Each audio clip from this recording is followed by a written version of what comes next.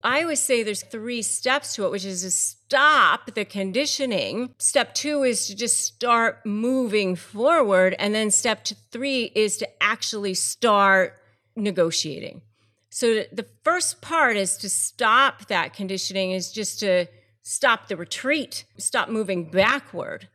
And that's how you start to shift that paradigm. That's how you start to turn it around.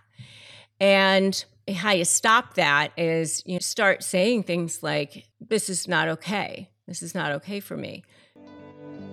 I'm Doug Bopst, personal trainer, best-selling author, and entrepreneur, and I'm on a mission to help others become the best version of themselves. So I'd like to welcome you to the Adversity Advantage podcast, where we will help you use obstacles, failures, and setbacks to give you that edge needed for success. I'll be interviewing people from all walks of life on how they overcame trials and turned them into triumphs. So please sit back, relax, and get ready to be absolutely blown away by some of the wisdom and stories you're about to hear. Welcome back to our episode of the Adversity Advantage. I'm your host, Doug Bopst, and today's guest is Rebecca Zung. Rebecca is one of the top 1% attorneys in the nation and one of the world's leading experts on the subject of narcissism. And today's episode is going to be a deep dive on the subject of narcissism. Today, we're going to talk about what a narcissist is, as well as what a narcissist is not. We're going to chat about the dynamics of a narcissistic relationship so that you can know if you're in a relationship with one. We're going to talk about how to deal with a narcissist, how to communicate with one, and how to know when it's time to cut somebody off, and so much more. So let's get this conversation going, and welcome Rebecca Zung to the Adversity Advantage podcast. Rebecca, welcome to the podcast. Thank you. Thank you for having me. And I think to start, it's a buzzword now. And I think it's become such a buzzword that in a way it's almost in some cases lost its sense of importance a little bit because it gets thrown around so much. And that word is narcissism. And I know over the last several years, you've really positioned yourself as one of the world's leading experts on the subject of narcissism, and given your background as an attorney and everything you've done professionally, you're the perfect person to talk to about this. So what is narcissism and what isn't narcissism? I guess that's a good place for us to start. So I like to kind of give a sort of a lay person's definition of narcissism rather than a DSM-5 definition of narcissism. So, it's on a spectrum, and, I kind of think of it as a spectrum. I mean, at the very end of it, because we all kind of have an amount of narcissism in us. And it's not that, we all want to be seen, heard, and know that we matter. That doesn't make you a narcissist. That just makes you a human. And that's okay. It's okay to want to be seen, heard, and know that you matter. That, there's nothing wrong with that. It's really when you get to the end of the spectrum and you want to be the only thing that is seen, heard, and matter to the detriment of anyone else. And what happens is you have to picture a person who's almost totally and completely, they feel totally and completely empty inside. Like there's a black hole deep inside of them that can never be filled. It's like a bottomless black pit inside of them. And it's almost like they're starving, gasping for breath, desperate for air, desperate to survive. They're in scarcity mode all the time. And then you come along and they want you to fill this hole, and you might want to fill it too, right? And so you're over there trying to fill the hole. They want you to fill the hole because they're trying to use external sources to fill this deep emptiness inside of them. But it's like there's a sieve in there. It cannot be filled ever, ever, ever, ever, because it's just this black hole. And so you're left feeling totally and completely depleted. They still feel empty, and it's just this pattern. And so they're just in this survival mode all the time because they're trying to fill everything from external sources, and they're in their scarcity mode to the utmost extreme. And that's why they can't feel anything about anyone else. That's why they have no empathy. It's because they're in survival mode all the time. That's how I define it. It's a pretty good definition. And I think it's very common that you hear a lot of those things when it comes to people that may have narcissism. And I think I want to kind of differentiate some things, because I think some of what you said can also be sometimes used interchangeably and confused with things like somebody who's just insecure, somebody who maybe just experienced a lot of trauma when they were growing up, and maybe they're in survival mode because they haven't like worked through that, or people that just need this constant validation because, maybe they just are feeling anxious or fearful or whatever. So like, what's the difference between someone who's just feeling insecure and needing a lot of attention and somebody who's a true narcissist? Well, again, it's that spectrum, right? Because it's this person who's all the way to the end of the spectrum. So, you have people, and by the way, it can vacillate. It can change at different times in your life. I'm in the process of writing a book on how to negotiate with a narcissist right now. And so if you saw what was going on in this room that I'm in right now, you would see literally hundreds of books on narcissism all around me. But it can change at different times in your life. If you're sick, you actually feel more selfish at different times in your life.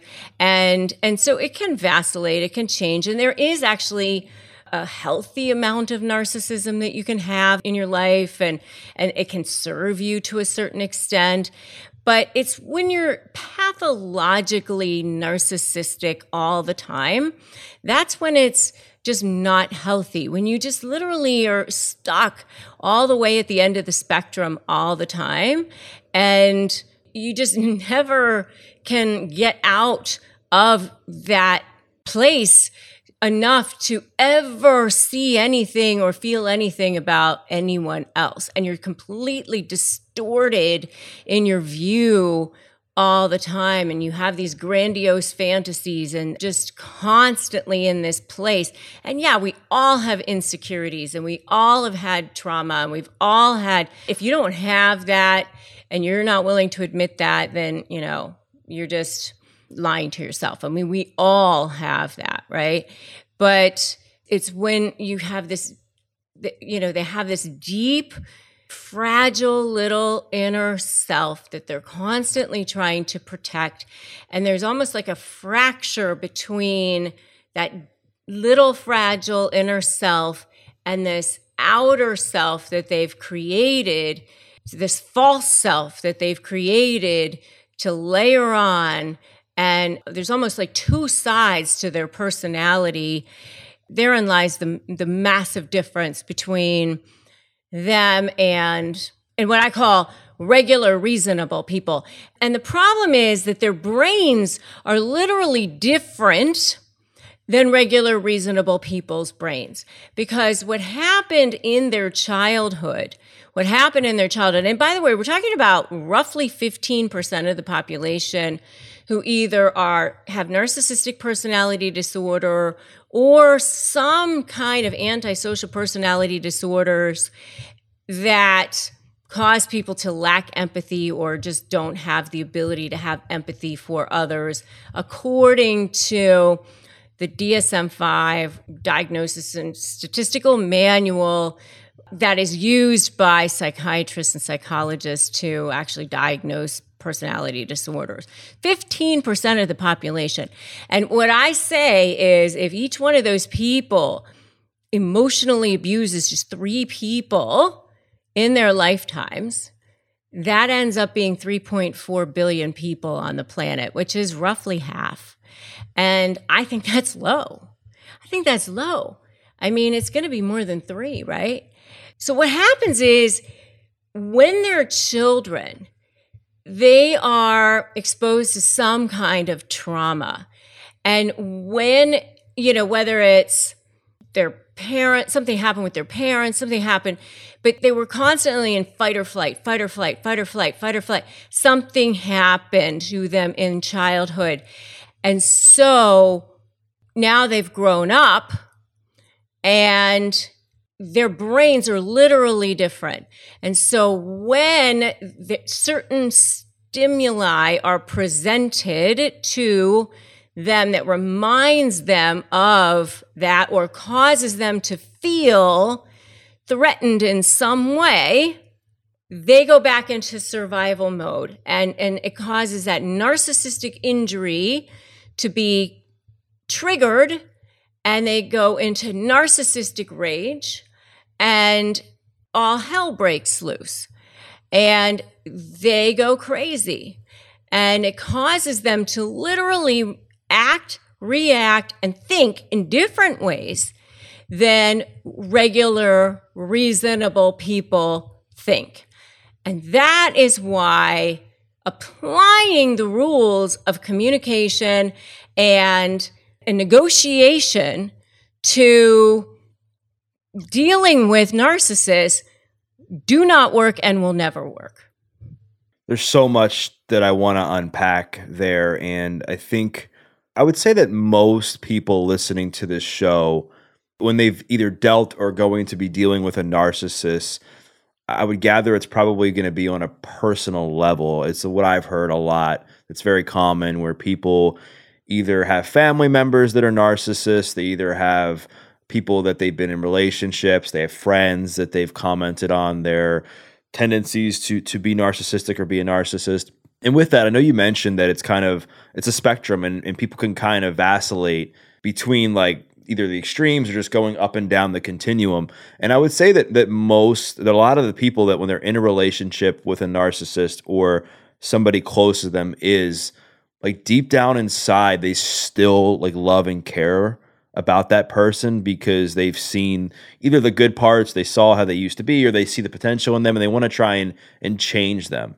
Knowing what you know about narcissism and even in your own experience, like what is the possibility or probability of somebody with using the right style of communication, negotiation tactics, like being able to change a narcissist? Oh, you're not. You're not going to. You're not going to change them. The only thing you can change is your response, your understanding of how they think. I mean, just think about what it is I just said. Their brains are literally different. They were bathed in these chemicals. They go into this emotional response.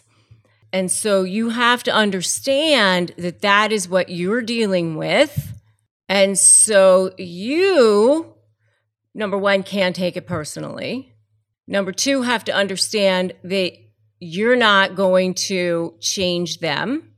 Number three, don't ever assume that you can go, I'm going to apply the rules of regular, reasonable communication here and think that they're ever going to work, because they're not. But there are things that I can do that will work.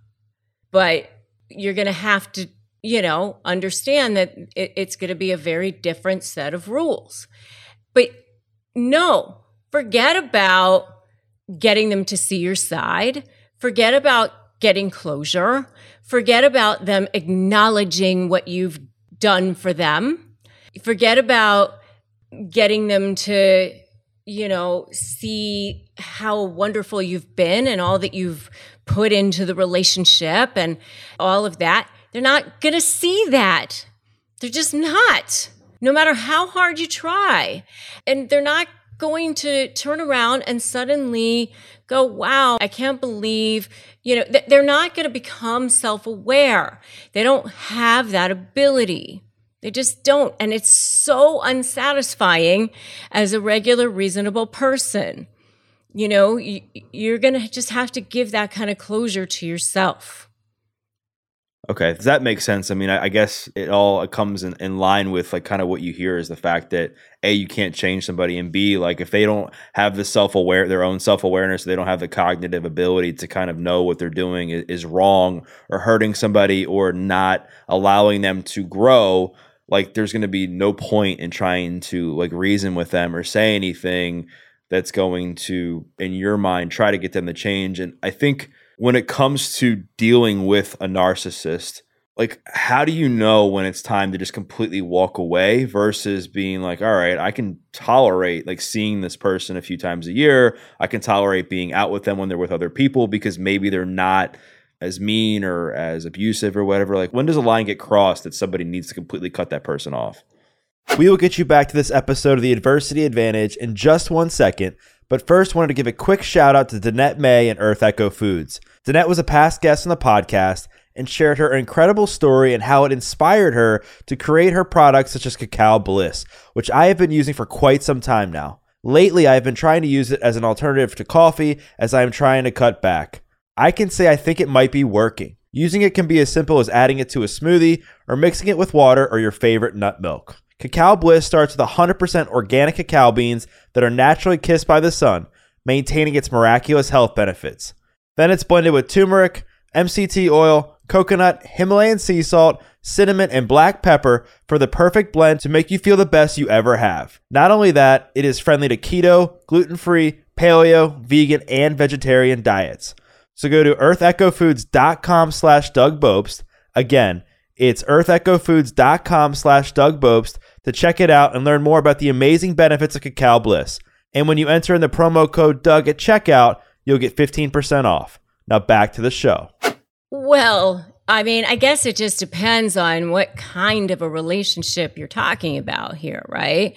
I mean, are we talking about your mother? Are we talking about your friend? Are we talking about, who are we talking about here? I guess that, it really just depends. But clearly, you're going to have very, very well-defined boundaries, for sure. Narcissists do not respect boundaries. And you certainly don't want to be in business with a narcissist at all. And, being married to one is, I would say, highly not recommended. Surgeon General warnings. I always kind of joke, like, very bad for your health. You definitely don't want to be in business with that. I mean, anything that's going to be where they're going to be up in your wallet or in your health or in your life or anything like that, you definitely don't want. I mean, they will literally drain the life out of you. They will. I mean, that's what they do. They are energy vampires. And so by the time you're done, you will feel like they've sucked at your soul. So you don't want to have any kind of a relationship with them where you're going to allow that. But if it's some kind of a situation where, it's a person that, you're only going to see a few times a year and you can have some pretty strict boundaries and you can... The only type of a person that a narcissist actually respects is a person who they can't get at, a person that keeps their distance from them, a person who doesn't give them that time of day, who doesn't give them that supply that they're desperate to have, Right. So for the person that doesn't necessarily need to be in a relationship, in any sort of relationship with that narcissist, let's just use like the parent, for example. Like, I mean, it's a lot harder, I would think, to cut your mom or your dad out of your life completely than it would be like just a friend that you might see a few times a year. And so in the instance where it's the friend you see a few times a year, maybe it's somebody you work with, I mean, do you just recommend just not engaging with them at all, not even playing into that relationship, and just over time, like, it's just completely being cut off? Well, if it's a friend... Because, I mean, based on what you've said about what a narcissist is, like, why would anyone want to be friends with anybody like that? You know what? Here's one thing that I say all the time. Defend your light with your life. Defend your light with your life. So if there's a way that you can keep that fence completely closed and you know that you're interacting with a person on your terms and you can have a conversation with that person, but that person ain't penetrating, then fine. But you got to make sure that you know how to have a conversation and interact with that person in a way that they do not trigger you.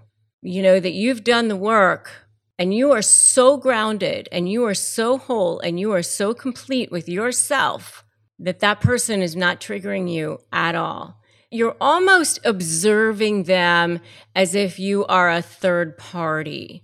And this is what I tell people. You know, look at them almost as if you would look at a toddler having a tantrum on the floor. You know, if you looked at somebody's 2-year-old, or even if it's your own 2-year-old or whatever, having a tantrum on the floor, you wouldn't go, oh my God, I got to get down there with them. I have to have a tantrum with them on the floor, you know, and you would be so triggered by that and upset too, and down there in the mud with them or whatever. You wouldn't do that, right? You would just be looking at them. You'd almost sort of laugh. Like, you'd kind of think it was funny at how the kid's crying and screaming, right? That's how you almost have to look at it, because that's what they are. They're big toddlers having a tantrum because their emotional brain never matured. Got it. I mean, that's some really valuable information, and I've definitely heard that before. And I think you're right. Like, you have to do the work and be able to control yourself to the best of your ability to not get entangled in these games or get in these hostile text battles or phone conversations and dialogues that end up not only draining your energy, but it almost becomes like this game, in my experience, where you're trying to like win and you're trying to always get the last word in with that person. You're never going to get the last word. And you're just going to, at the end of the day, like you said, you feel like you've just run like 3 marathons in a row and you have zero energy. And you're like, what the heck just happened? I just had like a 30-minute conversation. Like, I know I didn't just work out. So what are some steps that somebody can take? I want to get kind of tactical to when they're in a relationship with somebody that they care about, or they're around somebody they really care about that might fit the mold of what you're describing. How can they not be emotionally reactive? Like, what are some steps that you advise people to take? What are some steps that you take so that you can kind of take a step back, you know, shift your perspective and either respond logically or not respond at all?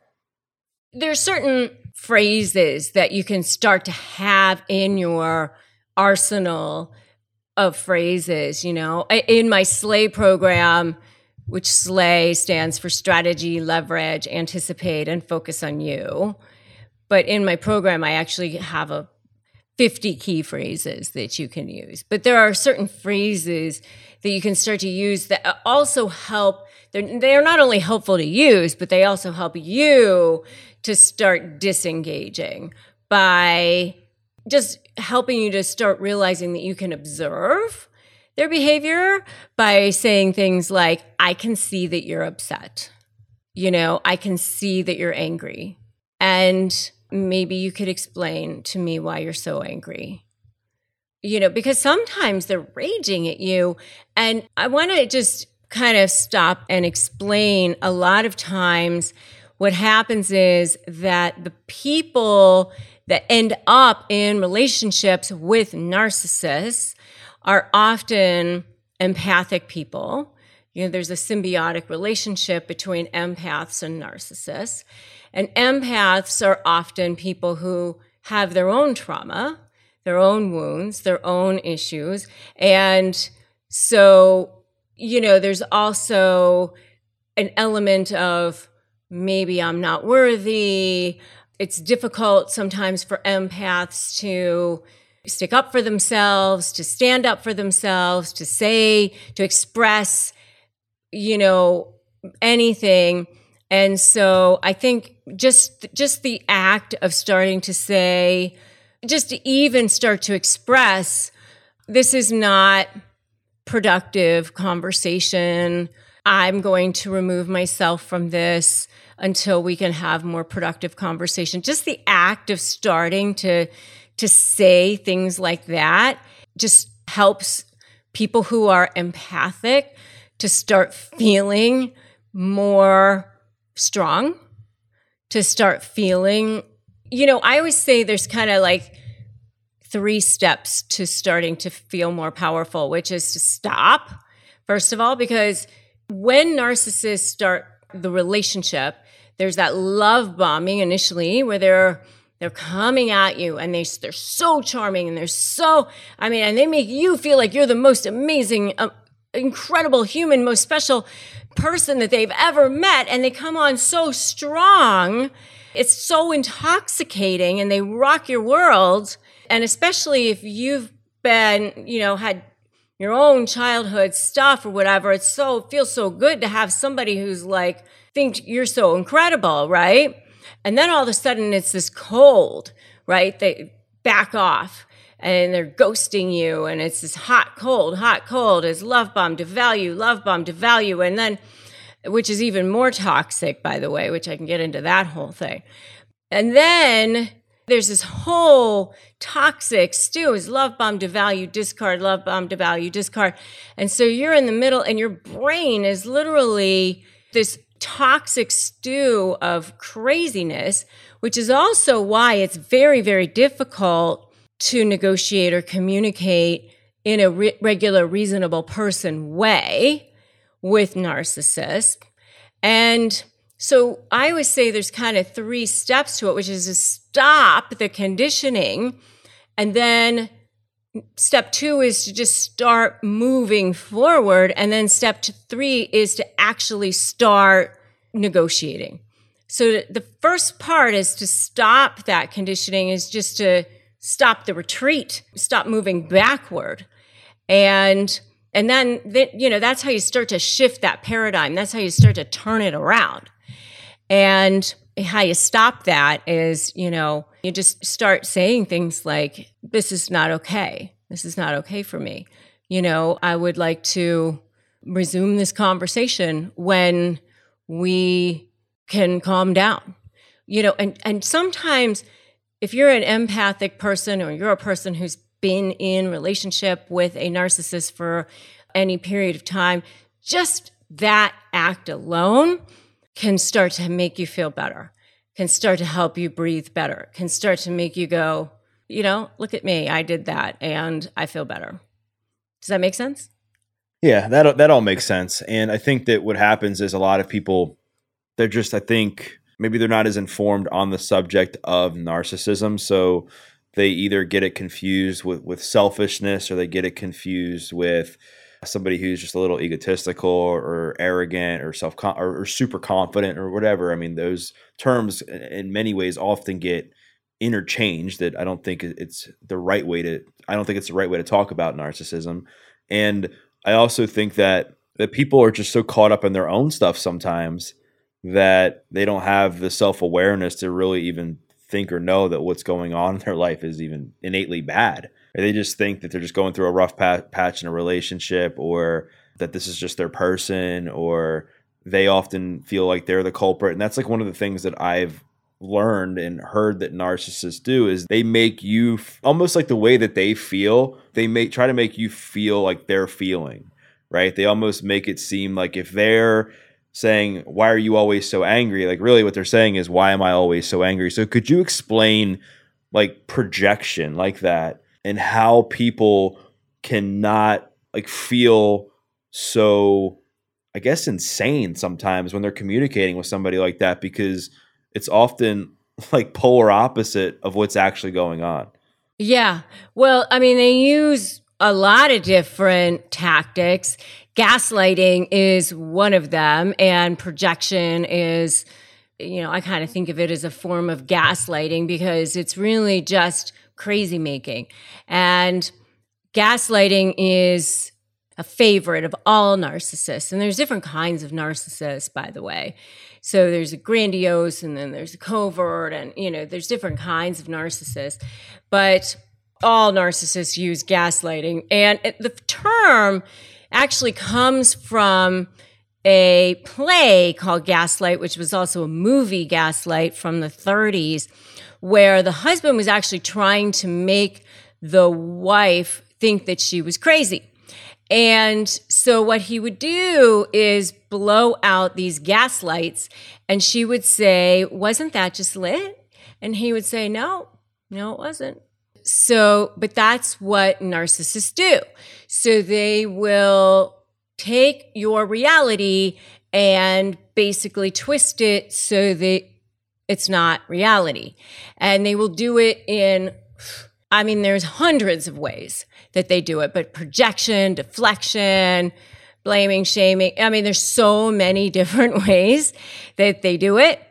And, basically, they'll say things like, oh, I didn't know you were going away that weekend. We didn't talk about that. Oh, yeah, we talked about that and you agreed. We never talked about that. Oh, yeah, we did. We had a whole conversation about it and you agreed. And you're like, what? That kind of thing. I don't like those text messages in your phone. They look really, really suggestive. It seems like you are having a relationship with this person that is inappropriate. Oh, you are really reading too much into it. You are totally paranoid and, blah, blah, blah, blah, blah. Things like that. It's just whatever your reality is, it's just that's not reality. And there's so many different ways that they do it, but that's narcissists in a nutshell.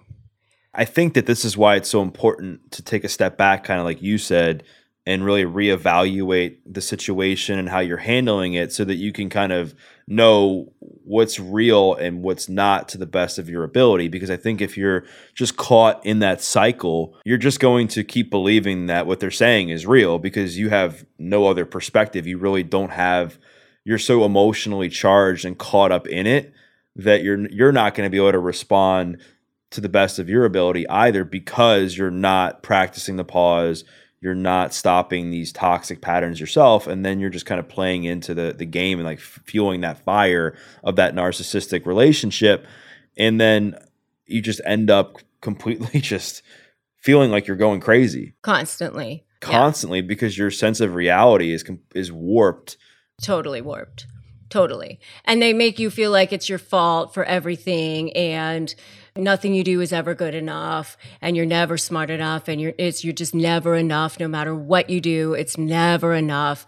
And you just always feel like you're small and stupid and, and they lie constantly and you just feel paranoid and paralyzed and they're constantly lying and you're just always wondering what they're doing behind your back. They isolate you and they say things like everyone else thinks this and no one else thinks that. And so you just feel like they've got everyone else lined up on their side, believing them and against you. And, they constantly interrupt you. And, so it's just this horrible, horrible situation. But then they're not always bad. There are times that they can be wonderful again. And it's just hot and cold, hot and cold, hot and cold. So it really does a number on your brain, with your dopamine and all this other stuff. It's so toxic. Yeah. Right.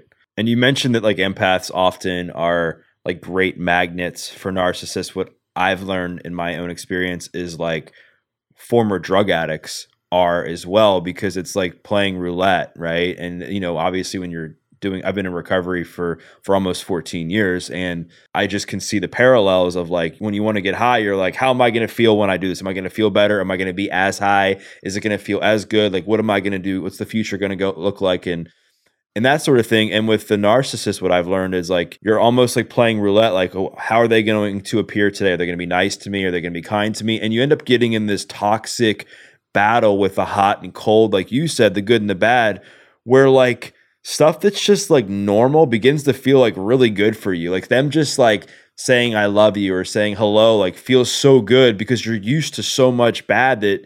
I'm so glad that you brought that up. I don't want to interrupt you, but I am so glad you brought that up because I wasn't going to bring this up, but just because I didn't want to get too technical, but I'm so glad you brought that up because there's actually a study from a Stanford professor named Robert Sapolsky, and he did a study on the brains of people who've been victims of narcissists. And basically what happens is like monkeys, basically when they get he did a study on monkeys, and if they got a treat every single time, nothing happened with their brains. Nothing. If they got a treat intermittently, like they didn't know when they were going to get it, like for doing something good or whatever, the dopamine levels in their brain, just from the anticipation that they might get the treat, the dopamine levels in their brain rose to the same level as people on cocaine. So we, people who have been in relationships with narcissists, actually become physiologically addicted to narcissists. And that is how we become trauma bonded to them. So it's different than people who are in relationships with regular, reasonable people. And that's why when people say, why can't I leave them? Why am I still hooked on them? Why do I keep thinking about them? All of that, it's because we actually become physiologically addicted to when they're actually going to come back and say, I love you again, or when they're going to come back and give attention again, or like just exactly what it is that you were talking about. It's like a dog chasing its own tail. Like the dog it's never going to get the tail. And that's kind of what happens in the addiction cycle, right? And what I often will say is it's like there's this time where you start doing drugs and you spend like a bit of time like trying to reach that same high that you got initially, or even a bigger high, and it really doesn't come. And then like the continuum shifts, and now you're almost doing the drugs and doing more of those drugs to cope with the fact that you started doing drugs. And I think it parallels a little bit to what we're talking about with narcissism, and this is just from personal experience, in that the relationship is so good at the beginning, and it's unlike anything you've ever experienced at the beginning. Like it's literally like the best ever, like when it's the best, that when it gets bad, you remember, all you do is you're so blindsided and almost confused. You're like, what happened? Like, what just happened? And then what can I do? How can I act if I become more kind, or if I spend more money, if I do this? Will the relationship get back to the beginning? And then you end up like going down the same kind of a cycle with addiction, where it just becomes like worse and worse and worse and worse. And now you're almost like being nicer to the person just for them to give you like basic human decency. And it completely can crush your soul if you're not careful. Exactly. And it's like, oh, today was a good day just because it was a smooth day, because they weren't horrible. Yeah. It's like, please, I just need some peace today. Please get some peace. And then I think the problem though, and this is like some words of wisdom, is that if you're not careful, you slowly become like more emotionally reactive, because you're so burnt out, you're constantly stressed, you're constantly anxious, and it can affect like your work life, it can affect your health, it can affect kids, like it can affect all of that if you're not careful. So maybe speak to that, like as far as like, because I know there'll be people that are saying, oh, it's okay, I can deal with it, or they'll get better. But like maybe talk like about like some of the risks that can happen like for you personally if that person stays in it too long. Oh, well, I mean, you can get CPTSD, which is, it's different than PTSD. I mean, it's literally a long form of PTSD, and it can actually cause all kinds of things. I mean, you can end up with immune disorders, and I mean, it can really, really affect your health. I mean, so clearly it is not something, I mean, I always tell people staying is, I always say you have 3 options, which is to stay, which is highly not recommended. And I was kidding, but not kidding about it will affect your health and you need to get out of this relationship, whether it's a business relationship or a personal relationship. Or number 2, which is to leave and take exactly what it is that they want to give you, which is also a trick, by the way, because they will never let you leave, because as long as they're getting some form of narcissistic supply from you, they will never let you leave.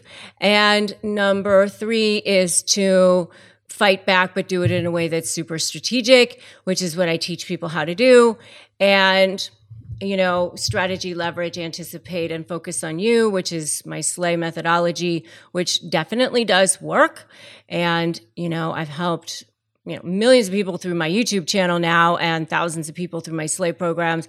I mean, it definitely does work if you work it. And it's because I figured out how they think. And if you try to apply regular, reasonable people thinking to narcissists, you will fail every single time. But most people think, you can't negotiate with narcissists, you can't deal with narcissists. Well, that's true if you're trying to do it in a regular, reasonable people way. But, you have to do it in a way that's super strategic. And so what I figured out is there are really two different forms of narcissistic supply. And that is what I call diamond level supply, which is how narcissists look to the world, which they will protect and defend at any cost. At any cost. So that's going to be your major source of leverage. And then there's what I call the dark underbelly of narcissistic supply, which also feeds their ego, which also feeds them, which they also love, which is, jerking you around, which is they also will do whatever they can to keep that. But in negotiations, you've got to figure out your leverage is really going to be figuring out a way to threaten a source of supply that they're going to protect, that's going to be more important for them to protect than the source of supply that they get from jerking you around. And that's, where you have to build your strategy. And that's what I teach people how to do. And it always works because they will protect how they look always over jerking you around. They'll let go of jerking you around if they have to, but only as a last resort. So what types of people would you say is it worth engaging with if they are a narcissist? Like I know you said you talk about the SLAY method, and we've talked about it on the show, and we've talked about how to change your perspective and your communication style when dealing with one.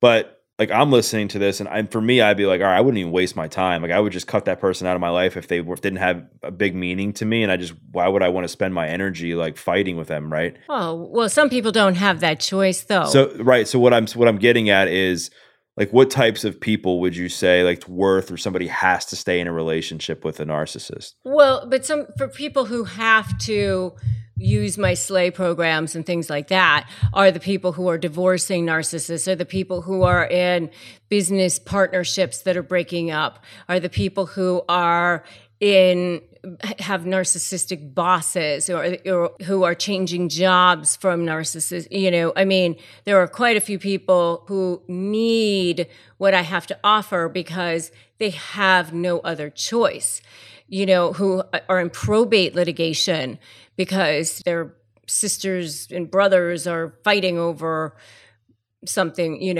And so there are quite a few people who just have no choice, but they're negotiating with narcissists and they just have no choice. So a lot of people can just go bye-bye and see you later and be done.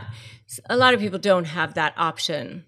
Right. That's what I was trying to ask. As I know we've kind of teeter-tottered on both things. We've talked about kind of cutting somebody off and just that's the best approach. But I know we've talked about your program. I wanted to kind of figure out if somebody's listening to this and they're trying to decide do I engage in your program and really learn how to deal with a narcissist, or is this person somebody I really don't have to deal with?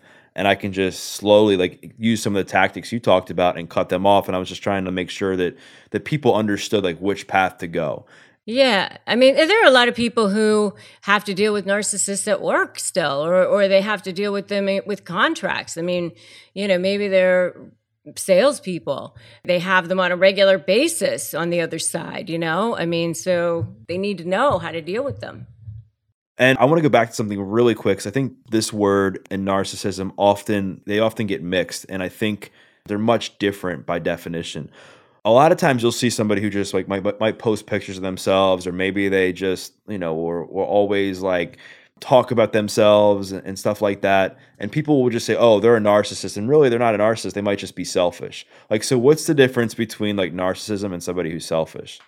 Well, going back to what I was saying at the beginning, which is, you don't know what a person's heart is, And so I would just say before, you start calling a person a narcissist without knowing the person personally, without knowing who they are as a person and how they treat people in their personal life, without knowing how they are, I wouldn't go around calling people a narcissist, because it really is down to how is the person when they interact with the people in their lives. I mean, that's the true definition. Do they care about people? Do they have compassion for people? Do they have empathy for people?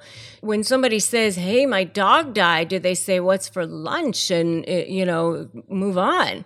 I mean, although, some narcissists are very good at mirroring what people are supposed to do or whatever. But I mean, they like truly care, I mean, that's really what it comes down to. Right. I like how you said that, to essentially just not judge a book by its cover, because I think it's important to get to know somebody before, like, throwing out these names that in many ways become less meaningful to the people who really are struggling with somebody who's a narcissist, or somebody who's in a narcissistic relationship or has a narcissistic boss, and that the word just gets watered down more and more by people not getting to know somebody and just throwing out that term so loosely. And I know, like, as we come to bring our conversation to a close, we spent, I would say, most of the conversation talking about dealing with other people that are potentially narcissistic or are narcissists. But I feel like there's a lot of people that have just become more narcissistic by nature, just based on social media, just based on the movement that I think is very well intended in the self-help space to take care of ourselves first and apply boundaries and put ourselves first, that I think sometimes people take that a little bit too far. So what are some of your best tips for somebody who's listening to this that says, you know what, like, I'm really inspired. Like, I'm not in a relationship with a narcissist. I'm not a narcissist that I know of, but I definitely like want to make sure that I'm being less narcissistic. Like, what are some things they can do? Well, obviously, care about the people who are around you and make sure that, especially having been in a relationship with a person who was I had a business partner who was a narcissist. I mean, it was very, very, very difficult for me. And so, I just make sure for me that I surround myself with people who I love and I'm willing to put all my heart and soul into. And that I know that if I'm going to put 100% of my life and myself into, that I'm not going to feel used and abused, and that I'm not going to feel taken advantage of, and that I feel better and lighter and more amazing when I leave them.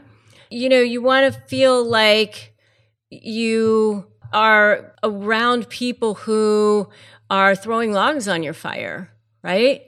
Who are so excited for you, who are supporting you, who are happy for you, and genuinely happy for you. And you can tell when you have a posse of people around you who are excited for you and excited for your successes and excited for what's going on in your life, and who are, so, you want to keep your circle probably pretty small if that's what you're doing. And, that's something that I do. I have a pretty strong spiritual faith personally, and I attract people into my life who are like me as a result.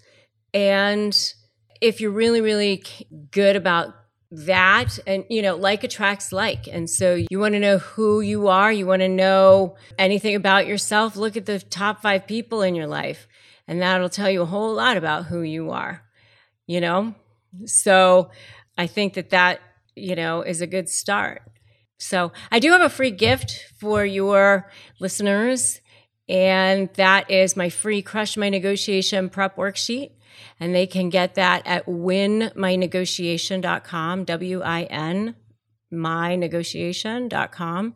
And it's my 15-page free ebook, which is amazing. It's totally free. And a lot of people have actually won their entire negotiations just on that. So I highly recommend that people just go grab that. So yeah, I mean, you and you alone define your value. Don't let anyone else define your value. I mean, that's the main thing that I want people to know. Don't let narcissists or anyone else define who you are. No one else gets to other than you. You versus you. I love that advice. And I like what you said a few minutes ago about the importance of your inner circle and who you spend time with, because it's so true. And I think one of the things that's important for people to remember is that you're not always going to like everybody. And not everybody's going to always people always aren't going to like you. And that's okay. Like we're going to go through life and we're going to have these experiences where we just don't jive with everybody. And that's okay. Hey, I always say, stop trying to make not your people your people. Yeah. Some people are just not your people, and that's okay. Yeah, and quality is so much better than quantity when it comes to your friendships and when it comes to your relationships. And I will definitely include the link to your giveaway in the show notes. And if somebody else wants to check out your podcast, they want to check out the other stuff that you've written, YouTube channel. Definitely check out my YouTube channel. Yeah, you put in Negotiate with a Narcissist. You will most definitely find me. Just youtube.com/Rebecca Zung ESQ. When I changed it from a personal channel to a business channel, it made me add the ESQ. So yeah, so it's Rebecca Zung ESQ. And then Instagram is Rebecca Zung. And then my website is RebeccaZung.com. Awesome. Well, I'll make sure to include all that stuff in the show notes. And for those listening, what I invite you to do is to share a takeaway. Maybe it was something that Rebecca said at the beginning about what a narcissist actually is. Maybe it was the abundance or the abundant amount of tactics that she shared as far as how to deal with a narcissist and communicate with a narcissist, and also improve your awareness around yourself to make sure that you're not falling into the traps that sometimes you get roped into with narcissists. Or maybe it was something that she said as far as how do you know if somebody is a narcissist or if they're just selfish, and not just throwing that term out without really getting to know somebody.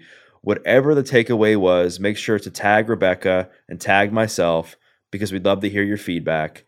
And we once again thank you for listening to this episode of The Adversity Advantage. I'm your host, Doug Bopst, and we'll see you next time.